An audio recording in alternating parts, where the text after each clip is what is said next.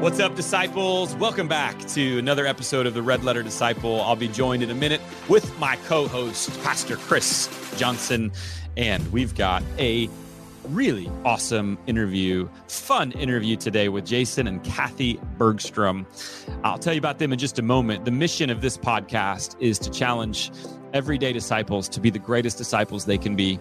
We believe that the world needs to see the great disciples of Jesus that you are. I'm talking about you and to you. And so we hope this podcast challenges you to do just that. Jason and Kathy Bergstrom, they're a husband and wife duo that are growing disciples through the American Ninja Warrior community of all places. Legitimately, like they've opened a gym, they train ninjas. You're going to love them. I just like the word ninja. I wish I was a ninja. So we're going to find out, what does it take to be a ninja? How are they walking alongside these ninja warriors and helping them find Jesus? And crazy, they raised 9 kids. You thought your life was hectic. So we're going to learn all this and more, how to turn your home into ministry, so many great things. But first, I want to thank our sponsor today, Red Letter Living.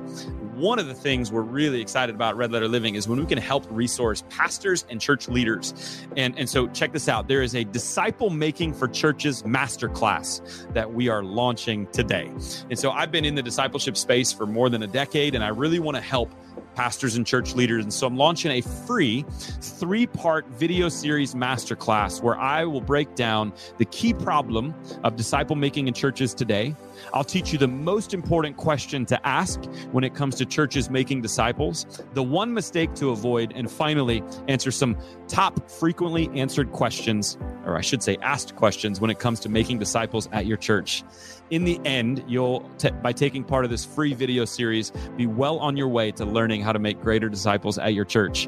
And so register today and tell a pastor or a church leader friend or 100 pastors and church leader friends about it. You can do that. Again, it's free, redletterchallenge.com/masterclass. Before we get to the episode, special announcement. Today, ladies and gentlemen, is my co-host Chris Johnson's 50th birthday. You're thinking, gosh, that guy's old. He really is. But hey, will you honor Chris today as a birthday present? Will you do something that will honor and help him and our podcast? Will you maybe, as a birthday present, rate and review our podcast? If you like this, if you want to support what we're doing, give us 5 stars. And I don't know, in your review, maybe say something nice to Chris as well. Truthfully, I couldn't do it without him, and hope his next decade is the best decade yet. So happy birthday, Chris Johnson. All right, team, let's do this. Oh man, today is going to be a fun one. Because we got... Do it over. Take it over. No, we're going to have fun today. Take it over. Fix it in post. We have a great episode featuring 2 awesome people, Jason and Kathy Bergstrom. They're a husband and wife duo.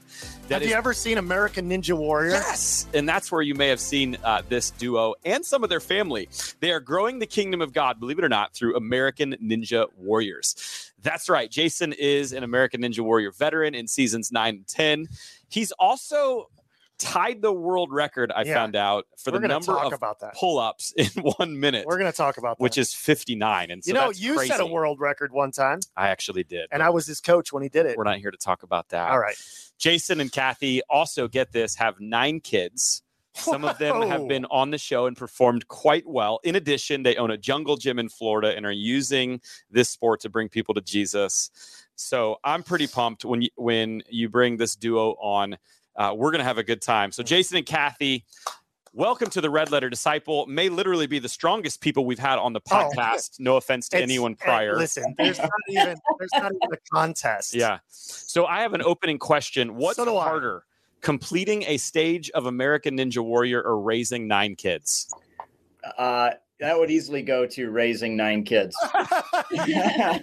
But I will say both require a strong mental game, a lot of consistency, training, discipline. I mean, a lot of the principles are transferable between parenting and, competing in a general sense. So yeah, but here's the difference. You don't have to have good character or a solid relationship with Jesus to compete on the show.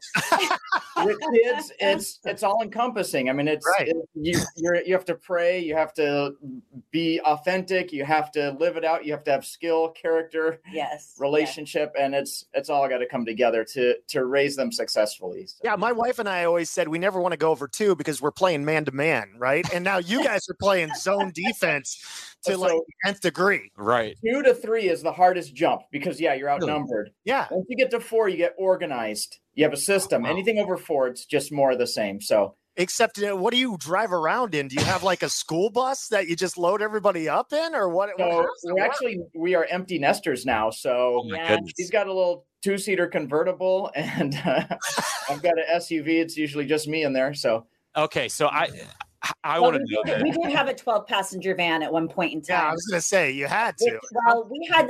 We actually had that when we were in youth ministry, so that just kind of lent to adopting kids. We might as well have 9 kids.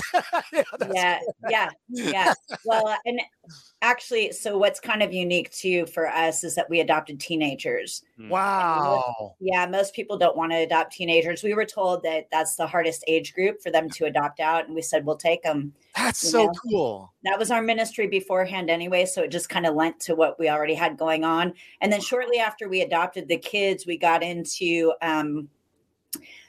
we used to host French students. So we were French coordinators for a while. So every summer we called them Frenchies, all these Frenchies for a month. And so we would just schedule all of these activities, and we would have like a French American Olympics. They were all intermingled so that we didn't want to create another war or anything, but so we would intermingle them all, and the parents were involved. It was just really an awesome time. So as we've been in ministry, we try to not diversify too much as far as like anything out of our wheelhouse. We just don't take it on. So anything that lends to the family and what we're already doing, that's not going to be a big stretch for us, then we'll go ahead and add it in. So it's been a wild ride, but I just tell people when God's leading the journey, you just don't know what to expect, It's just crazy. It's amazing. And when you have 9 kids, like you have a youth ministry already in your family. Yes. That's the bonus. It's like you're crushing youth ministry numbers. You're 2 away from the football team. We got a group discount anywhere we went. Yeah. So what's it like? Because I know a lot of parents, obviously, that have become empty nesters, but not many that have had like 9 in the home to then 0. Is that a crazy transition? Is it super exciting? Like, do you never know when one of them's going to pop in at that point? Okay, so I will say this. No, you're right. You never know when one of them's going to pop in, but I've been doing a whole lot of remodeling. So I've been kind of excited about that, Not having kids in the house means that you don't have to worry about broken dishes or anything that any decorations that you're putting up, you don't need to worry about them getting messed up or anything. So it is. It's a very different lifestyle, but at the same time, we've always used our home and opened it up for ministry anyway. So we still have a lot of individuals that come and go. We just had a nephew that was staying with us for a while he was doing flight school. So, I just kind of feel like even though we're empty nesters, God's always going to bring people back into our home. That's just the way he rolls. Okay, let's rewind for a second. Yeah. All right, this is an amazing story. 9 kids. So, are you any future plans for any more? Are we going to hit 10, or are we done right now? Actually, we have 9 we have 5 adopted, 4 of our own, and then we have a Malaysian refugee. So technically, there are 10 kids. We couldn't adopt our Malaysian refugee because he's got family in Malaysia. But when he became a U.S. citizen, he changed his last name to Bergstrom. So, yeah. And that odd number of 9 was probably irritating. Speaking of odd numbers, I have a question for you, Jason. I was reviewing your notes. I saw that you tied a world record at 59 pull-ups. That's pretty remarkable. But does it eat at you that you couldn't do 60? 60 is the whole number. It'd be 1 per second. I'm just wondering. Yeah, it does eat at me. 60 is the record, and that was my goal. 60 is the record. 60 would be a new record. Yeah, right. That was my goal. If I were your coach, because I've coached middle school football for a long time, this is how I would tell you what to do. I say the first 30 seconds, you've got the most energy, right? Clearly. Let's pump out like 40 the first 30 seconds. We coast the final and we do 20 at that. Because that's why he came on this podcast, to hear pull-up coaching from you, Mr. Johnson. Listen, I can do two or three a minute, so I think I know what I'm talking about. I think you ought to just be impressed that he did 59 in 60 seconds. It's hard to go faster. You actually have to push down. You have to push yourself down to increase the speed to get up to that. My goodness, I didn't even think about that. So you're throwing yourself down, which adds more pressure. So by the time you're done with this, like, no kidding, I can't even imagine. I'm joking, of course. I can't even imagine what you must feel like after that. Like, do you not feel your arms for a week after you do 59 pull-ups? This is insane. It's not too bad. It's like anything. You train up to it. So I would imagine so. That's incredible. It is incredible. Before we talk about the Ninja Warrior stuff, because I think it probably relates. You mentioned that your home has kind of always been a ministry grounds for you. And so, not everybody listening is going to turn their home into or their lives into helping Ninja Warriors. But I'm curious, like, what were the characteristics or the aspects? How do you, if you're living in a neighborhood, for instance, open up your home? Do you put a sign on the outside that says "We are open for ministry"? Or like what? No. How do you really turn into that? Yeah. No way. No, it's all relational. It's connections that we have, connections that our kids have, and when you love people, they bring people that need love to you. Mm. Yeah. And so that's where it comes from. Yeah. The neighbors, they've had different thoughts about it. We had a neighbor that was coming to a Bible study at our house, and the other neighbors asked, like, well, we see all these cars, what's going on? And he told them, he's an instigator, but he said, yeah, it's a cult. Could have killed him, but. Okay, but hold on. You should preface that by saying he and his wife actually gave their life to Christ through our ministry, but he likes to kind of stir the pot. Oh, sure. So, so all our neighbors like that. Yes. Yes. So, that's great. So through relationships and you build them over time, and it naturally happens. Are there any other elements that made your home the place where people would want to come? The biggest thing is love, but then you have to make it a safe place. And so even whether it's raising kids or having youth over, or of course, no one's going to hurt you. There's no physical harm. There's no emotional harm. There's no put downs. There's no name calling. There's no yelling. With 9 kids, that's amazing, by the way. Like, that's remarkable in itself. Well, I told the kids, God gave us our yelling voices for sporting events or emergencies. So unless there's a touchdown or a bear wanders in the house, there is no need to yell. That's great. But then it's also spiritually safe. So very conscientious of what entertainment is allowed, and being, with the kids just dialed in on restricting internet and who might have access to a cell phone in their room at night. And so really keeping a tight rein on those things to make sure that everything is spiritually uplifting. I mean, that's a full-time job with 9 kids. That's amazing. Absolutely. Absolutely. All right. I actually was offered a pretty lucrative career opportunity before adopting kids. So, and I gave that up because I knew I struggled with it. Sure, it's an interesting story, because right at the same time that that I had this career opportunity was when we were contacted and they said, hey, we have 2 sibling groups that we'd like you to look at. And so I wrestled, with trying to figure out how I could balance both, be like super mom.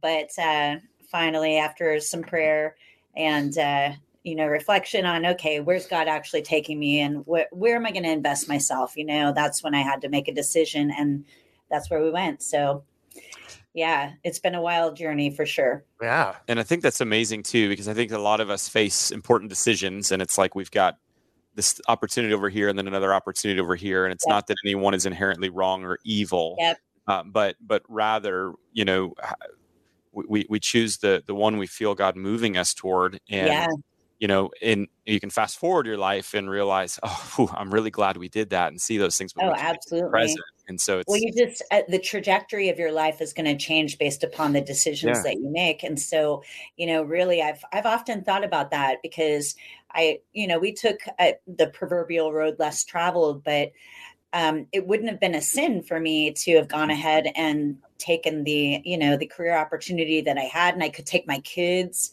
along with me in doing so. But God had other plans. And it's interesting because if we hadn't adopted all those kids, Ninja Warrior may have never happened for us. Yeah. So because Ninja Warrior, a lot of people don't understand, it's half your athleticism, the other half is your story. They want a solid story. It's a reality show. So a lot of people don't realize that. And if they did, they would see, okay, that's why a lot of people don't get on the show, is because you might be a great athlete, but if you don't have an interesting story that has that human component, that's going to draw people in to be attracted to you as an individual, then, they'll skip over you, because athletes are a dime a dozen, but having a story on top of that that's compelling or that's unique, that's what they're looking for. Yeah. So let's press into your story a little bit. I want to kind of back up then and talk about, how did you get on this path to God's kingdom, growing God's kingdom through the Ninja Warrior community? So what did that look like at the beginning? Well, I would say, first of all, we were focused on growing God's kingdom through any means. Yeah. So it's not like we jumped into Ninja and then like, oh, well, here's how we're going to grow God's kingdom. It's putting God's kingdom first. And we, whether it was ultimate frisbee or the kids and I did West Coast swing for a while, and youth. That's quite a transition. Yeah, rock climbing. Yeah. So it's kind of like wherever we are, we're looking for some common interest, building. Look, where are the people at? Where are we going to build relationships? Yeah.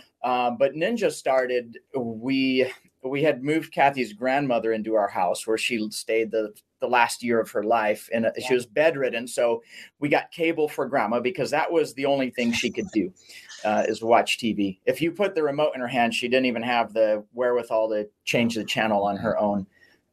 So I was actually able to control that, which was nice. but Kathy and our daughters would schedule her care around Cupcake Wars and Say Yes to the Dress and Iron Chef. But Kathy was in there in the middle of the day one time, and Ninja Warrior came on, and we had seen a few YouTube clips. We thought it was cool, but never really got into it. But it was just kind of in that moment that it inspired our imagination. And Kathy told me, she said, you and Caleb need to build something in the backyard over the pool. Okay, so hold on though. I gotta interject here.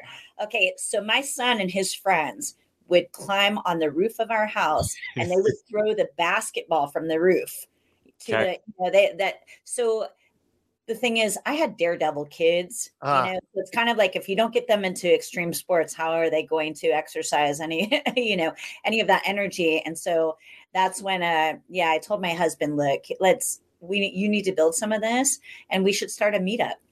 And let's just see where that goes, So that was an easy outlet. When you start a meetup, then people are coming to you to connect. And that's when you not only have something to offer them, but then you have opportunity to share your story. So we would do Ninja breakfast parties. So people would bring breakfast food. We'd train for an hour, and then I'd grill pancakes, and we'd have fruit and yogurt and cinnamon rolls around the pool. So. I saw that on your package that was done for American Ninja Warrior. They're like, and they built this in the backyard, and then he makes pancakes. I'm like, that. Is cinnamon rolls the proper diet for a Ninja Warrior? Because if so, we don't ask questions. We don't ask questions. But it is a diet for building community. That's right. You burn enough calories doing this. I like it. Right. So if the kids are going to jump off the roof anyway, that was a cheat day. Yeah, there you go. If they're going to jump off the roof anyway, let's build something over a pool, so then it's a soft fall. Everything is good. Absolutely. Florida, year round, they can be in the pool. All good there. I love that. The obstacles were over concrete, though, with the little wrestling mat on top. Yes. Some old mattresses. Yep, mattresses. Yeah. So what did those first obstacles? I mean, are you guys pretty handy? And did you do things like to spec or So walk me through that a little bit. So I even throughout ministry, I was bivocational. I had a handyman business, so I can build anything out of wood. So that was pretty easy. My boys and I built the course, and the backyard didn't allow us to build stuff to the same size as the show, but we had to get pretty creative and had things that we could adjust, and so we changed obstacles every week, kept it fresh and exciting. Yeah. I think it's so neat. Like, obviously looking back again, like you look at all the components of what God's given to you, this army of kids that has energy and excitement, this athletic prowess, that is in your family, this handyman, like, and it all kind of comes together, plus this heart for ministry. And it's like, just so beautiful. And I think sometimes as everyday disciples, we don't often think about the things God has given to us already, that we already have in our house, that we already have in our hands, already have in our heads, of using those things as opposed to like trying to force something that's not really there. So it's pretty cool. So so you build these obstacles in the back, and take me from there. What happened? And you have meetups, and so you're meeting people and getting community. So where does it go from there? Yeah, so the community really started growing, and one Saturday, 2 ladies brought kids, and we kind of panicked because we had nothing for kids. Yeah. But kids started figuring it out, and by the next week, I had made a kids obstacle. I took we had a jacuzzi at our house that was, we were scrapping it, but I had the cover, so I took the cover and I made a frame so it sat at a 90-degree angle. And I painted squares, and so the kids could step on the squares and go through the jacuzzi cover without getting hurt. And so that was the first kids obstacle, and then I made a little seesaw for them to walk. And we just kept adding obstacles for the kids, and the kids kind of took over. So grew from there. Yep. But when we went to open the gym, that was our volunteer force, was these people that had trained in the backyard. And so we had we do work days, and people would just show up. People sometimes from the backyard, sometimes people we had never met before would just show up to help us move insulation and scrape up tile, and horrible jobs, but they would show up, and it was in the summer, so it was hot and humid, and after 10 minutes you're already drenched with sweat, and it was tough. But some of these moms from the backyard said, look, I can't work all day, I've got kids, but I'll provide lunch. And so they provided meals every single time, and so that was that community was a strong base to help us launch into a building out the gym. I saw that video of you guys working online somewhere. It was like on Venmo, where you guys were rehabbing that.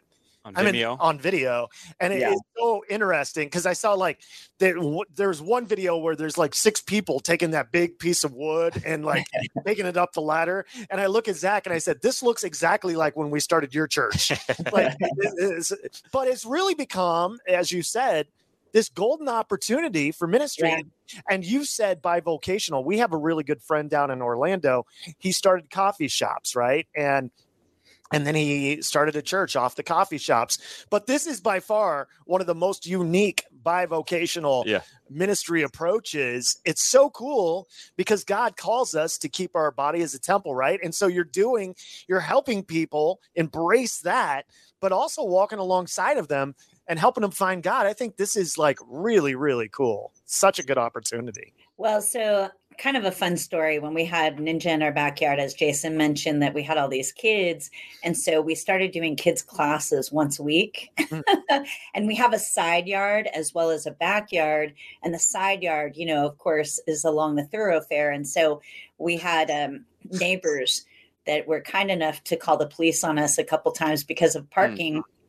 And it's funny because the sheriff would show up and he'd address the parking, and then he'd say, so what's going on in your backyard? And then he'd look and he'd say, oh, my son would love this. So one of the times that our neighbors called the police on us, the sheriff was already here with his son. His son was training in our backyard, and the other police officers showed up, and even the sheriff wasn't parked properly.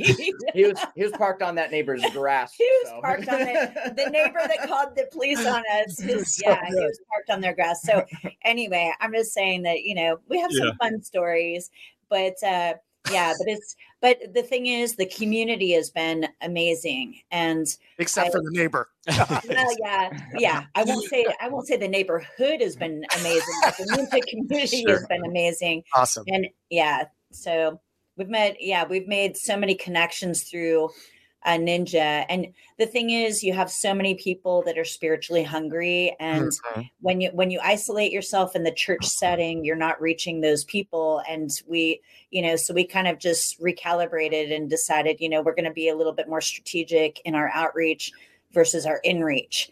So yeah. Oh, no, right now, bivocational is really hot, right? It's an important thing. And we have a lot of pastors who are planning churches. They're trying to figure out, like, where do I go? Because a lot of times you'll plant a church, it's a smaller church, and certainly the pastor is an entrepreneurial type. What kind of advice would you give to someone starting out?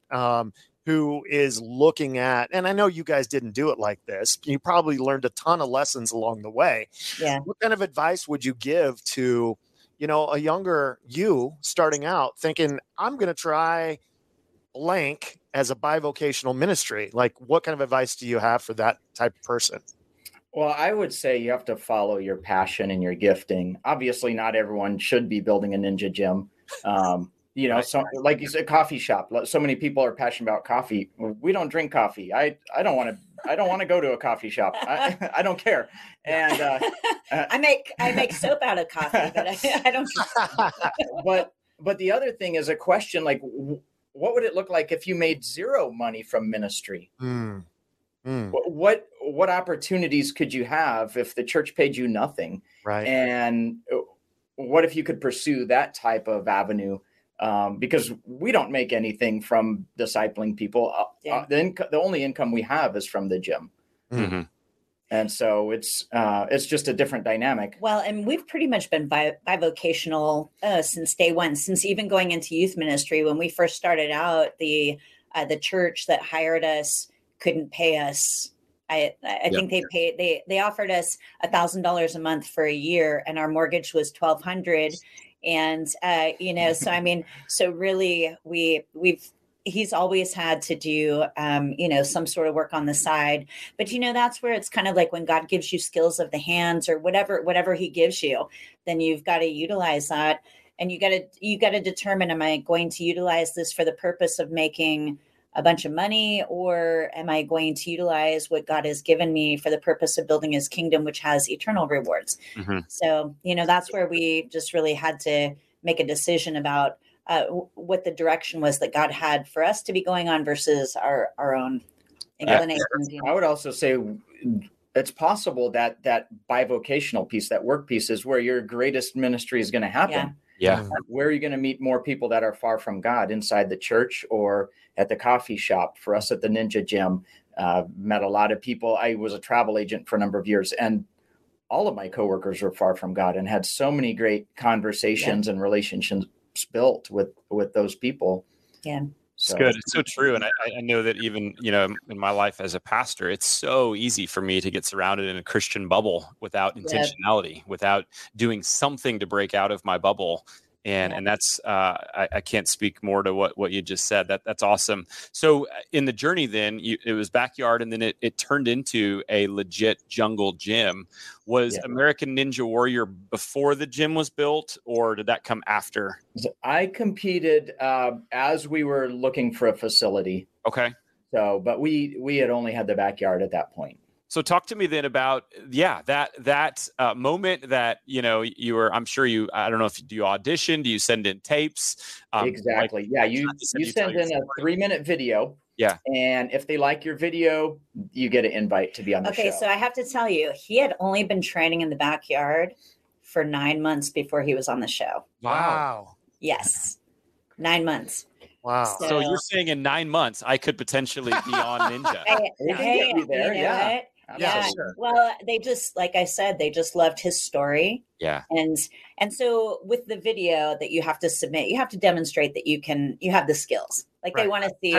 That's where you're going. Yeah. They want to see you jumping around on some of the obstacles. They want to see you can get the warped wall. They want to see you can do the wing nuts or whatever you're doing. But then again, like I said, the other half is, do you have a compelling story? And even though he had been only training for 9 months, the story was there, and they were just hoping, that he would clear a few obstacles so they could feature him. So that's where when it comes to Ninja Warrior, there's opportunity there, but then, they also do want to see that you can actually legit clear some things. And I think a lot of like what I'm trying to teach people too is that every person in their life is telling a story, Yes. good, bad, or in between. And so what were the elements of your story? Was it the 9 kids and we opened a gym in the backyard and we're community or what? It was the 9 kids. Yeah, that's the story they liked. Yeah. Yep. Yeah. That's awesome. You give them a few pieces to bite on, but they're gonna grab the angle they like and run with that. So if I'm hearing you correctly, if you're pretty good at obstacles and you have no good story, just be fictitious, make something up at that point. It's the other, if you don't have a story, you got to have personality. 9 kids. Yeah. If you have personality, then they like that too. Yep. So Personality makes a difference. the question in their mind is, are you going to make good TV? Yeah. I mean, ultimately, that's what they're looking for. Let me just say, this is where kind of Ninja Warrior and ministry overlap. Is it's all about trying to help people figure out their story. Like, what is your story? What is your story in walking with Jesus? And what is your story in a general sense? Like, we all go through hurts and pains. We all have different things that happen in our lives. And it's a matter of how do I feature my story in a way that compels people to care about it, you know? And I think that the same is true when we're outreaching to people. We have a journey that we've made. And if you can't demonstrate where God has made the difference, or where we've depended on God, had to hear from God, where we actually sacrificed to follow a plan that God gave us versus our own plan, then it's kind of like, well, that, you know, what would compel me to even want to make that journey myself? Did they include any of that? Like, you know, a lot on secular TV, they're not real big on including faith stories. Did they include that on the package about your faith at all? Or little bit. They came to my house, to our house, and they filmed us with the kids and doing obstacles. And they praying over they had us. Yeah, they had. There's a one point where I pray over the meal, and so they included that. Okay, that's cool. I just didn't know. I didn't see that on the show. They're not going to feature quite as much, you know, of that. Sure. But I will say this, that our family does have that reputation in the ninja community. Yeah. And so that's really what we care about the most is all the connections that we have on the ground floor, you know? Gotcha. And so while everyone's competing, we are all there and we're all connecting. And I'll just say, like, this last competition that we were in, one of the kids got sick, and his mom, who is not religious at all, came up to me and she said, if there was ever a time to pray, please pray for him right now. That's beautiful. And he was able to compete. So, and, you know, and he did well, but it's just interesting to me that people that are irreligious, when stuff goes down, they're looking for somebody who they feel like has a connection to God that they don't have. And they're asking for prayer. So that's kind of a cool opportunity. Well, and isn't that the way that it kind of works sometimes, right? Like, okay, nothing else I don't know what else to do. So let's try this God thing, you know? Yep. That's really cool that you were there to be able to do that. So it's been 9 months into training, you send it in and they say yes. Is it like come in 6 months? And so there's more training. What was it like when you finally heard, we're going to be on the show? Or is the reaction, oh, I'm so excited. Oh, crap. I'm worried that we're going to be on national TV and I've only done this for 9 months. So I had a really good sense that they were going to call me. Because I felt compelled to submit my video. I just had this sense that it was going to come together.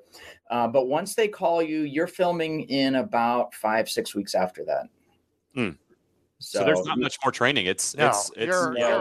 You're on. When I say 9 months of training, the submission video had to be submitted in December. So he got the call in January. He had started. I think I got the call in February or March. Okay, was in April. But he had started training in June, the summer before, and then was on the show in March or April.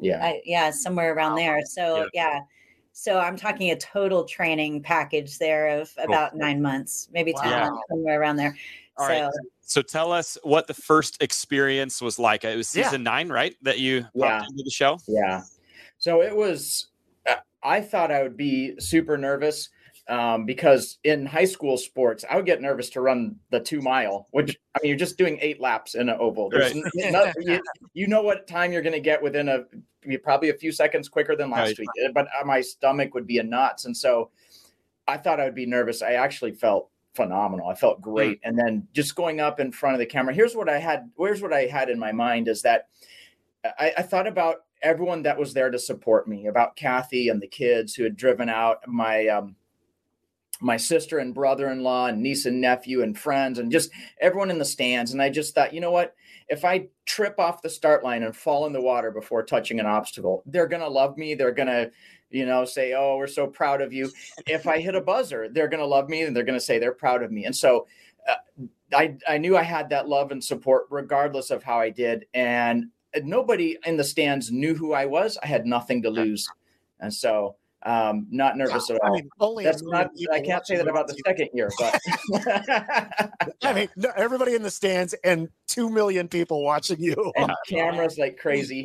Yeah. Well, if you just flub it, they probably just scrap that footage. So yeah, it's true. That's true. Yeah. So how was the early on in my career, I did stuff with television. And I just like when that set is massive. The one you were at, I believe you were in Daytona, right?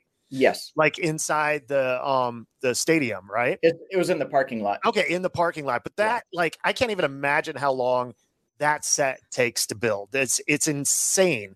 And then they film it at night. Like what time did you run that? 4 a.m. 4 a.m. Wow.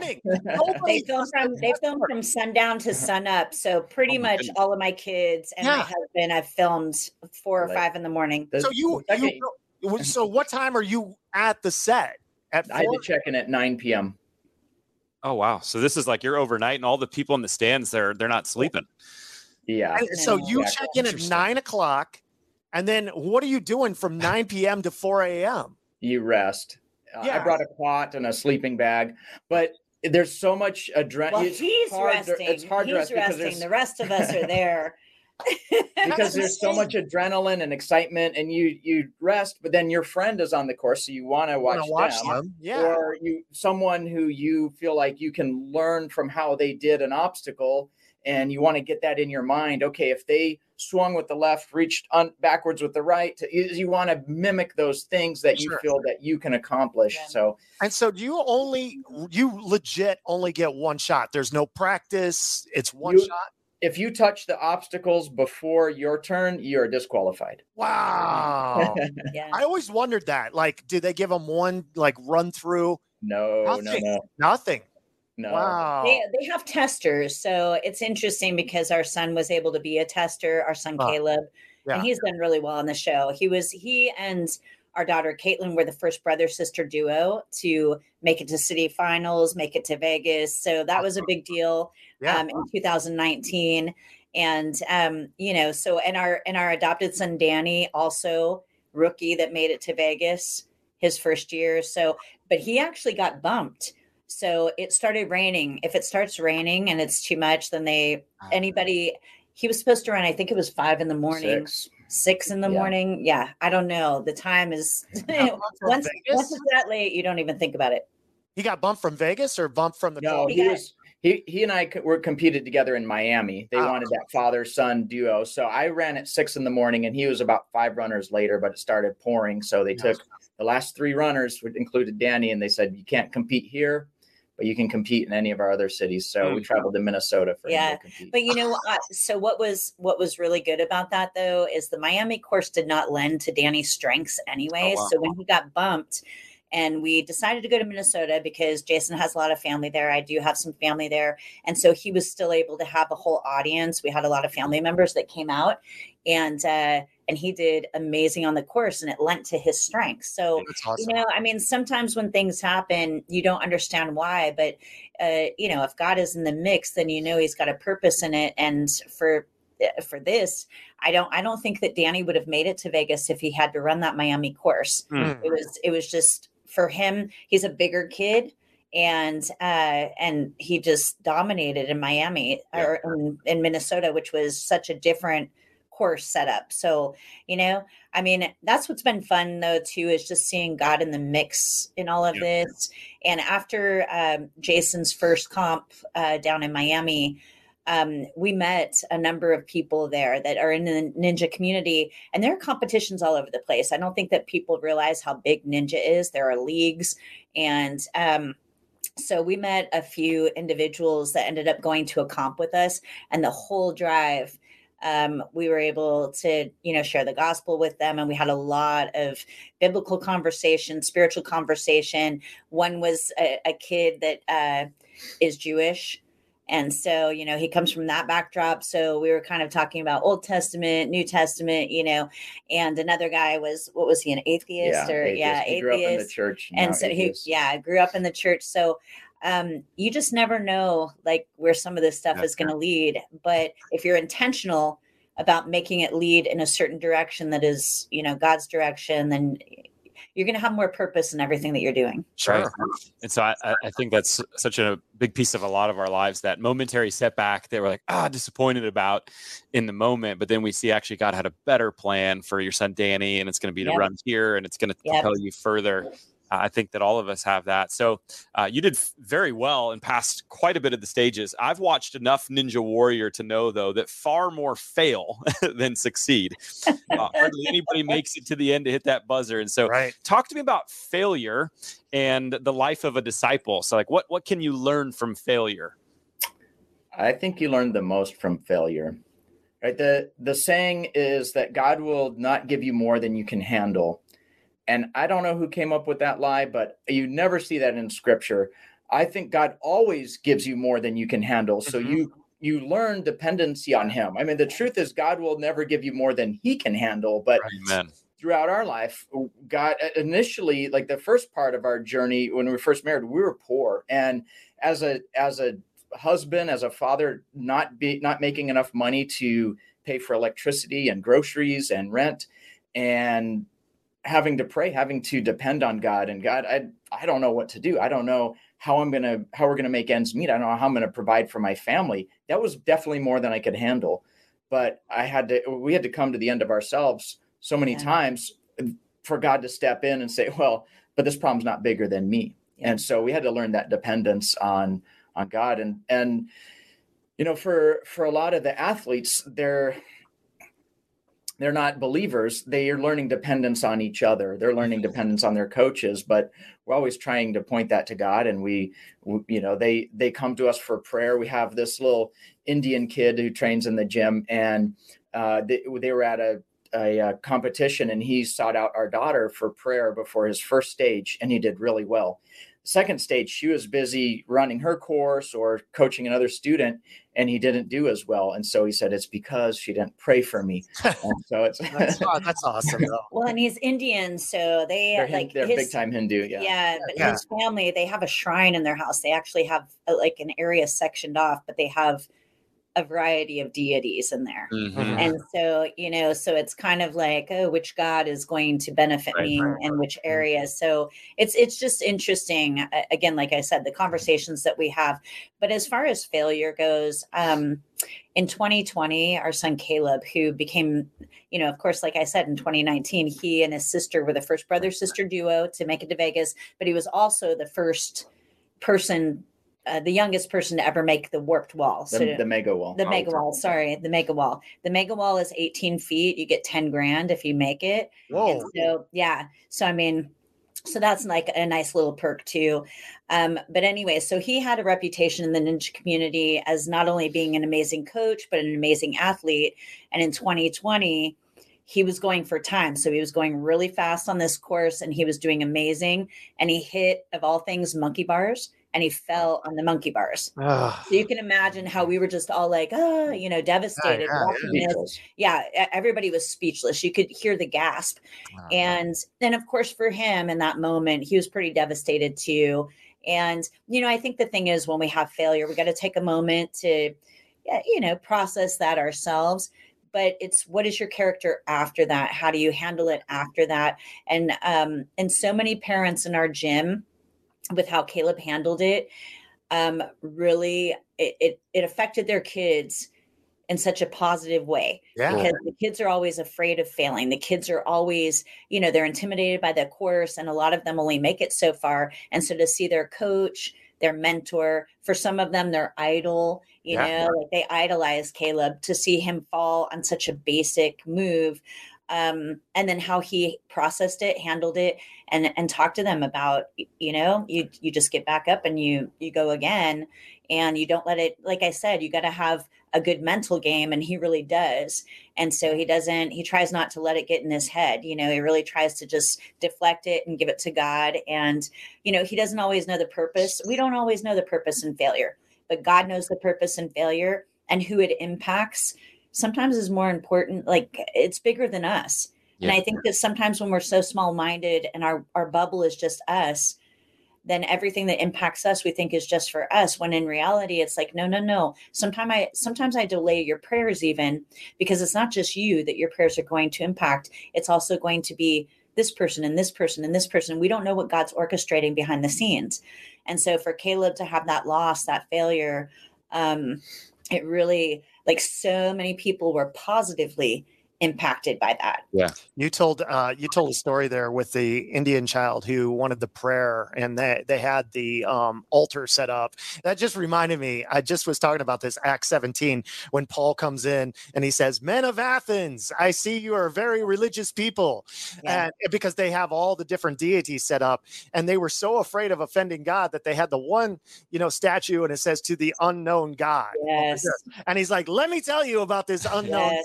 God." Yes. Like, that just reminds me, you guys were in the perfect place, the perfect time, where God really worked through your daughter there to be able to encourage and that little seed, that mustard seed right there, that was beautiful. Like, now he's going to be actively looking for your daughter the next time he tries to go up something. He does. Yeah, he does. That's beautiful. It's good. I think, I've also, with your son Caleb, I've heard the phrase before, that people will celebrate you for your strengths, but resonate with you and your weaknesses. Yes. Yeah. And I think that's what's happening is, none of the obstacles, by the way, look easy from my point of view, but the monkey bars are one of the easier ones from what I see and hear. Yeah. And to have them fail at that, open yourself up to a lot of really great conversations with youth. Yeah. That's why I'd love to press into that a little bit more, because from the research and just in my own anecdotal, life and evidence that I see, it feels that the younger generations have an even more unhealthy fear of failure. Absolutely. Is that something you see? And how do you help them overcome that, if so? What we see actually is a lot of the adults coming in have a fear of failure. Oh, and it's because to be successful as a ninja, you need to be invincible, like we all were when we were 15 years old. Mm-hmm. Right? I'll cross the street on my bicycle blindfolded because what's going to happen to me? I'll jump off the roof. Yeah. And so our sport attracts the people. We have parents coming in all the time saying, "My kid's climbing everything. They're on top of the fridge. They're jumping off stuff. So here, they need to come." And so that's who we attract. So we attract some of the daredevils, and they're not afraid to just go after it. But we pull in their parents and here, try it. Nope. They don't want to put themselves out there because they might be embarrassed. They might be in class with people that are better than them. And some of these kids, they don't care if someone's better than them. They want to get out there and be a part of they want to be among the best, and they want to try the hardest stuff. So maybe we just attract the crazy ones, but we see that the older you get, kind of the more you have to lose. If a kid breaks his ankle, he doesn't care. We have a kid that's in a cast right now. It's not slowing him down at all on his ankle. He's out running around doing everything, loving the attention, loving the cast. But for a parent, well, now I'm going to miss work. Now I'm not going to be able to drive you around. And there's just so much that we have to lose. You think of. But that's more of a fear of injury, I think. I'll give the flip side. I've had a lot of experience with interacting with some of these kids after they get off the course, and they're such amazing athletes. They've done so great in so many competitions. And I don't know if there's like a fear of failure for them more as such a devastating disappointment when they fail that they just don't even know how to wrap their minds around it. And even when we went to the competition this last week in Vegas, I had to have a conversation with the young, well, I didn't have to have it, but I just care about these kids. And he was really, you could tell he was having a hard time getting out of his headspace, And so I just talked to him and I said, look, you know what, your identity has to be bigger than this sport. That's good. If you don't have a bigger purpose in your life, if there's not more that you have going on and who you are, then you're never going to be able to get out of that negative headspace, because everything's going to be dependent upon your performance, and we don't always perform to perfection. And so I think that the biggest thing is for a lot of these young people, because they think they're invincible, they do so well in competitions. When they do fail, they don't even know how to process it. You know, and two, I think the younger generation is so used to being coddled and getting what they want that, when they don't, and when they don't perform, and they can't blame anybody but themselves, it's really hard for them to move beyond that. And of course, I'm not referring to Christian kids, but then there are some Christian kids also in that space that struggle in the same way. They don't know how to process that failure. And so that's where you do need to reemphasize that, look, you know what? I mean, God created us for a purpose, and if He's given you athleticism, then that's amazing. One of the biggest quotes that I love, that I share oftentimes, is Eric Liddell. I don't know if you guys are familiar with Chariots of Fire, but Eric Liddell, okay, so he was a missionary, but he also was a runner, and he had to sacrifice quite a bit in his running career because they wanted to run him on Sundays, and he had a conviction not to. But one of the things that he said is, God made me fast, and when I run, I feel His pleasure. Love it. And I often think about that, like the very thing that God like hardwired you to do. When you're doing that, like it's almost like God is smiling down on you and saying, yep, that's my son, or yep, that's my daughter, and so the outcome doesn't matter. It's kind of like God is always watching in the same way we as parents are watching. And it's like, I just love to see my son go. I just love to see my daughter go. And if they fall or they fail, like, you're, but how they handle it after the fact, and how they bring, in particular for God, glory and honor to Him, in spite of the fact that the outcome was not what they anticipated, that's where their true self is revealed. Beautiful. Yeah. Go ahead. We had 12 athletes from the gym compete on the show this season. And before they went to LA for their initial qualifiers, we had them all over for Make Your Own Pizza Night. And after they were done eating pizza, we gathered them in the living room, and I said, okay, here's the scenario. You're competing on the show, but it's a show, but it's a competition, but it's also a platform. So here's the scenario. You have a microphone to the entire world for 1 minute. What do you say? What is that thing that's so deep in you that if you only have 1 minute to share, and you have this wide audience, what do you need to share? And so they said, oh, you're putting us on the spot. I said, that's exactly right. But you got it, because we want them to understand that running a ninja course doesn't define you. There has to be something deeper than just completing obstacles. Yeah. For us, ninja is a vehicle to building character, to helping people become who they're supposed to be, to creating community. Ninja can come and go. It's not the end all and be all. And we tell our kids, our students all the time, like, this isn't the coolest thing you're ever going to do in your life. It's not the pinnacle of your life. You're 7. Like, you're going to get married. You're going to start a business. You're going to have kids, grandkids. You're going to accomplish things. And so we want this to be part of the shaping process to get you there. But what is your message? So if you fall on the course, you still have a message. You still have something that's bigger than you that you should be driving for, whether or not you can do quintuple steps or wing nuts or salmon ladder. Like, what's bigger than that's inside of you? Yeah, you don't want to be that uncle on Napoleon Dynamite that's just filming himself throwing the football over and over again. Over them, their mountains. Oh, that guy. He's pretty funny. Living his glory days. Uncle Rico, baby. There you go, Uncle Rico. Yeah. I think that's so critical that we and you guys said it so well, that we point people back to identity, because that's really where I think kids and adults are getting crushed today, is when they make this life about something that this life's not about. So life's not about ninja, but ninja's an awesome vehicle and tool for us. At the root of it, I'm a child of God, and whether I fail or succeed, like, to Him be the glory, right? So I think that's so beautiful. One last question, just about the ninja, that particular, I just, in my own life, when I've done hard things, whether it's like mission trips or even physical hard things, and you're literally sweating with these people, like, it feels like discipleship or relationship can almost speed up a little bit. Is that like, do you experience that? Like, is there something to just like working hard and working out that brings something that going to coffee, which you and you two and I would never do because we're not coffee drinkers, but most people would. Is there something that comes together quicker because you're doing something hard?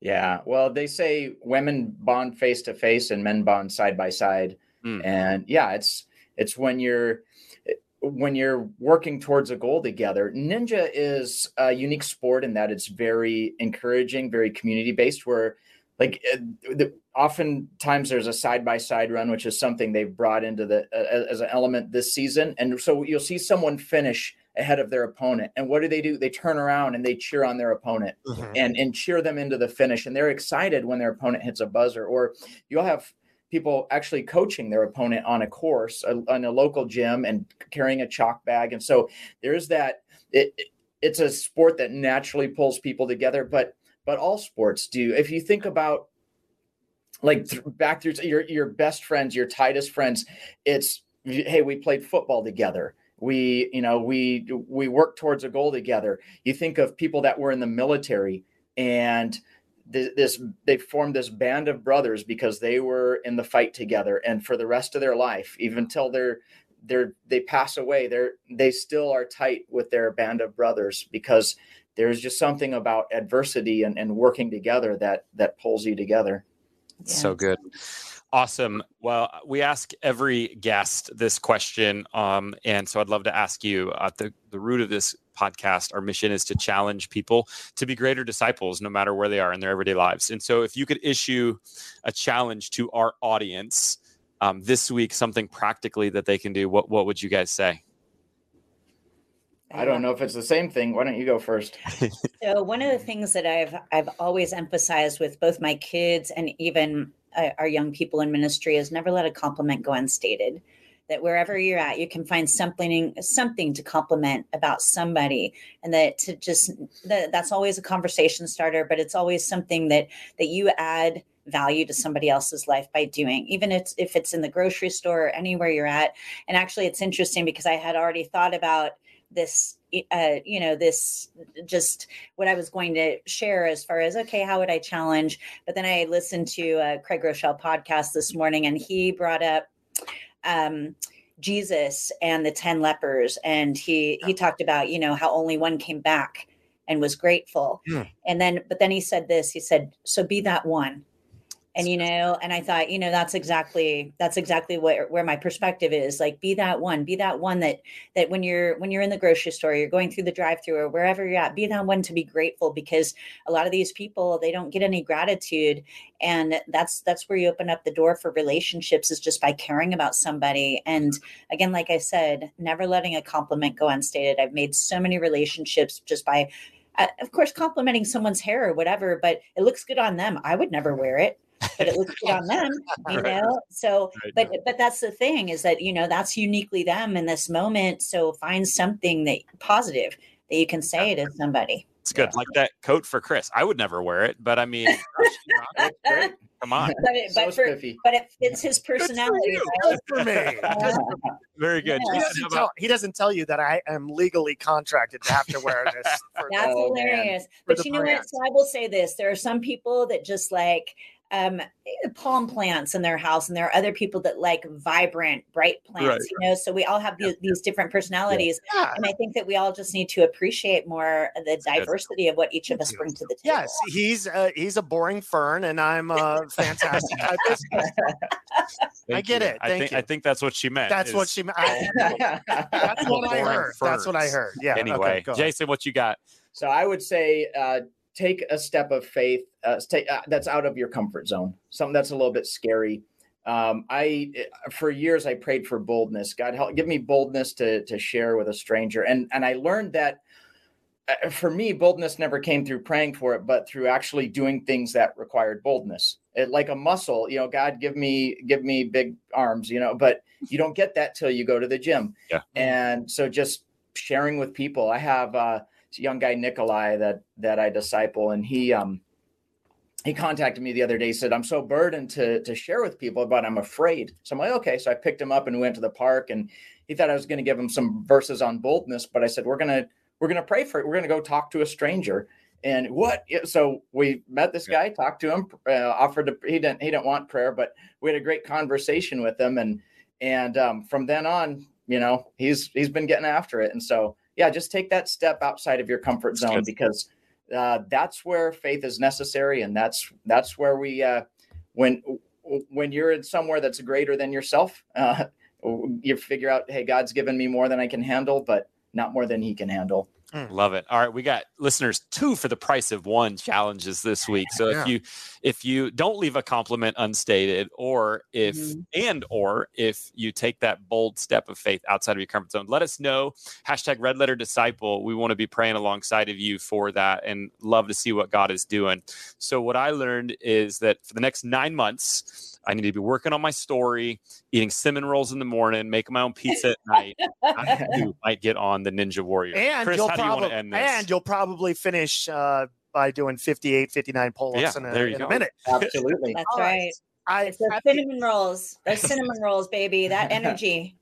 So every end of every podcast, our crew put together a custom game designed for our friends. And so we have designed a game specifically for the 2 of you. Oh, wow. And it's from the Men's Health magazine. They have listed the 10 hardest workouts ever recorded. And so what I want to do is I'm going to put the 2 of the 10 workouts together, and then I'm going to ask you which one each of you would have to pick. If you had to pick one of these workouts, which one would you do? Okay? Does that sound okay? All right. All right, let's see. Here we go. Number 10, they said 45 minutes of constant jumping jacks. Oh, 45 minutes. Number 9. So it's 45 minutes of constant jumping jacks, no pauses, versus a 1 mile 200-pound sled push. So, like the football sled, you're pushing a 200-pound football sled for 1 mile around a track. Now, we'll adjust for weight because obviously, you're not 200 pounds. But I'm saying if you have, I appreciate that adjustment. Well, like 125 for you, okay?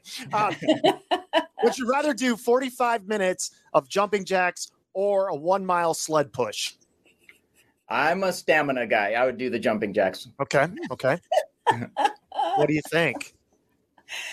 I would definitely do the sled push. Kathy's doing Get it over I'm just going to say any woman listening that's had a number of kids knows you do not do jumping jacks for 45 minutes. No, okay, that's fair. That's fair. Not without a bathroom break. No way. I'm sorry. I mean, listen, maybe that's why. You're a guy. I understand. You're not going to feel my pain. That's maybe why it's in men's health and not women's health. That's all. Yes. I'm going to say, right. Yeah. Okay. Swim a mile with your right hand only. Swim a mile with your right hand only, but you can only swim the mile in clockwise fashion. Oh. So wait a second. Let me think. Oh, wait. Is that how it would be? Yeah, that's how it would be. Backstroke? Right? Oh, my goodness. That's tough. Wait, is that the backstroke? No, I'm trying to think clockwise. So clockwise would be like this, right? Yep. So it's a backstroke, 1 mile. Right hand only. Okay. So you just be doing circles the whole time, probably. I guess you can kick. Or check this one out. Number 3 hardest workout. Perform 100 push-ups, and immediately when you get done, do 99 push-ups. Immediately when you're done, do 98, 97, all the way to 0. Oh, my word. Yeah. Both are killer. Yeah. I'm going to take the backstroke on this Backstroke, okay. I'm going to take the backstroke. I'm not a great swimmer. Swimming a mile with 2 hands is tough. Bit, but the push-ups, that's brutal. Yeah, that is brutal, right? I have to go with swimming. He's the pull-up guy, not the push-up guy. Oh, yeah. See, notice I'm not giving you pull-ups. All right. Last one. Step into the ring with a pro MMA fighter. If you lose, you must run a full marathon. Oh, ouch. Jeez. No wonder this is men's magazine. Women would not even come up with ridiculous. This is so There's ridiculous. no way. You know what a farmer's walk is? Do you know what you're carrying the weight. Yeah, farmers carry. Yeah. Like you're just carrying it at your waist? Exactly. Okay. Yep. So 1/4 mile farmer's walk with 125-pound dumbbells. If you drop the waist, you got to do 25 burpees as a penalty. Oh, yeah. And wait, versus step in the ring with the MMA fighter? Yeah. Oh, yeah. I do the farmer's carry. Okay. I do the farmer's carry. Would you do the MMA fight, Zach? No. Okay. I'm a lover, not a fighter. Lover, not a fighter. Okay, those are the correct answers. There you go. Guys. Yeah. Fast. All right. Well, hey, Jason. I like my brain intact. You know what Yeah, I'm for saying? real. I hear you. Jason and Kathy, if people want to connect more or find out about what you guys are doing, where's the best place these days? Probably a good connection point would be Instagram. I'm Bergstrom.dad. She's Bergstrom.mom. There you go. That makes sense.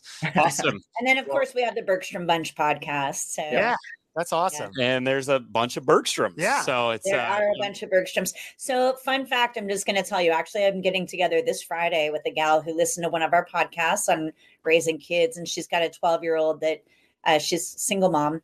Lives in Tampa. And so she contacted me actually back in March. So it's been a long journey for us with Ninja. But anyway, I'm getting together with her this Friday, because she needs some advice and stuff. So you just never know what God's going to open up when you open yourself up to new adventures and, experiences and move into other spaces. So, I mean, it's just, so cool. It's been kind of cool. Yeah, it has been cool. Very cool. Jason and Kathy, you guys are an inspiration, and I hope get people's minds spinning about how God can use them in their everyday life. And so thanks so much for doing what you're doing. And thanks for having us on all the blessings with Ninja Warrior. And my family will be watching now with a little bit more keen eyes. We know them. We know them. Yeah, exactly. You'll see us cheering loudly for our kids. So that's cool. So Jason, are you not competing anymore? So I competed 2 seasons. After that, I submitted 3 more times with no callback. So we'll see. I may be back at it. I train. I'd love to be back on the show, but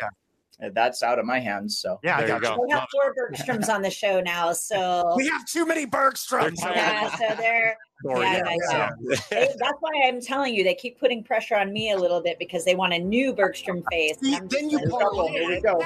Next season. You parlay it and say, "What about husband and wife? Come on." That's oh my goodness. All right. Well, blessings, Bergstroms, and thanks so much for being a part of the Red Letter Disciple. All right. Thank you.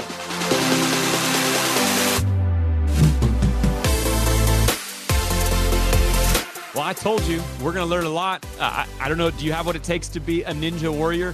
Maybe you do. Maybe you don't. I'll be eating cinnamon rolls and making my own pizzas all the time.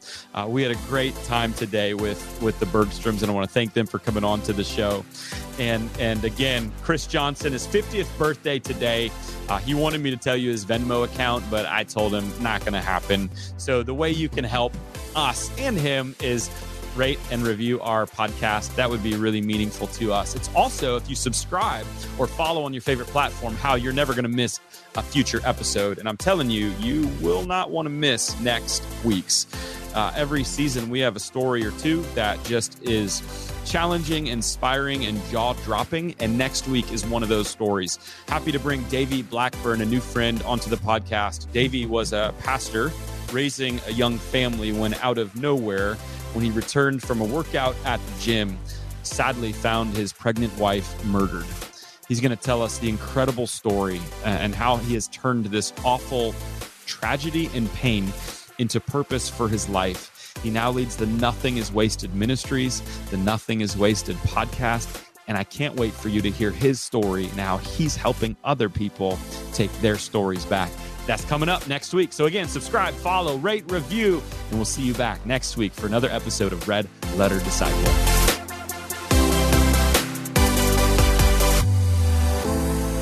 A Huda Media Production.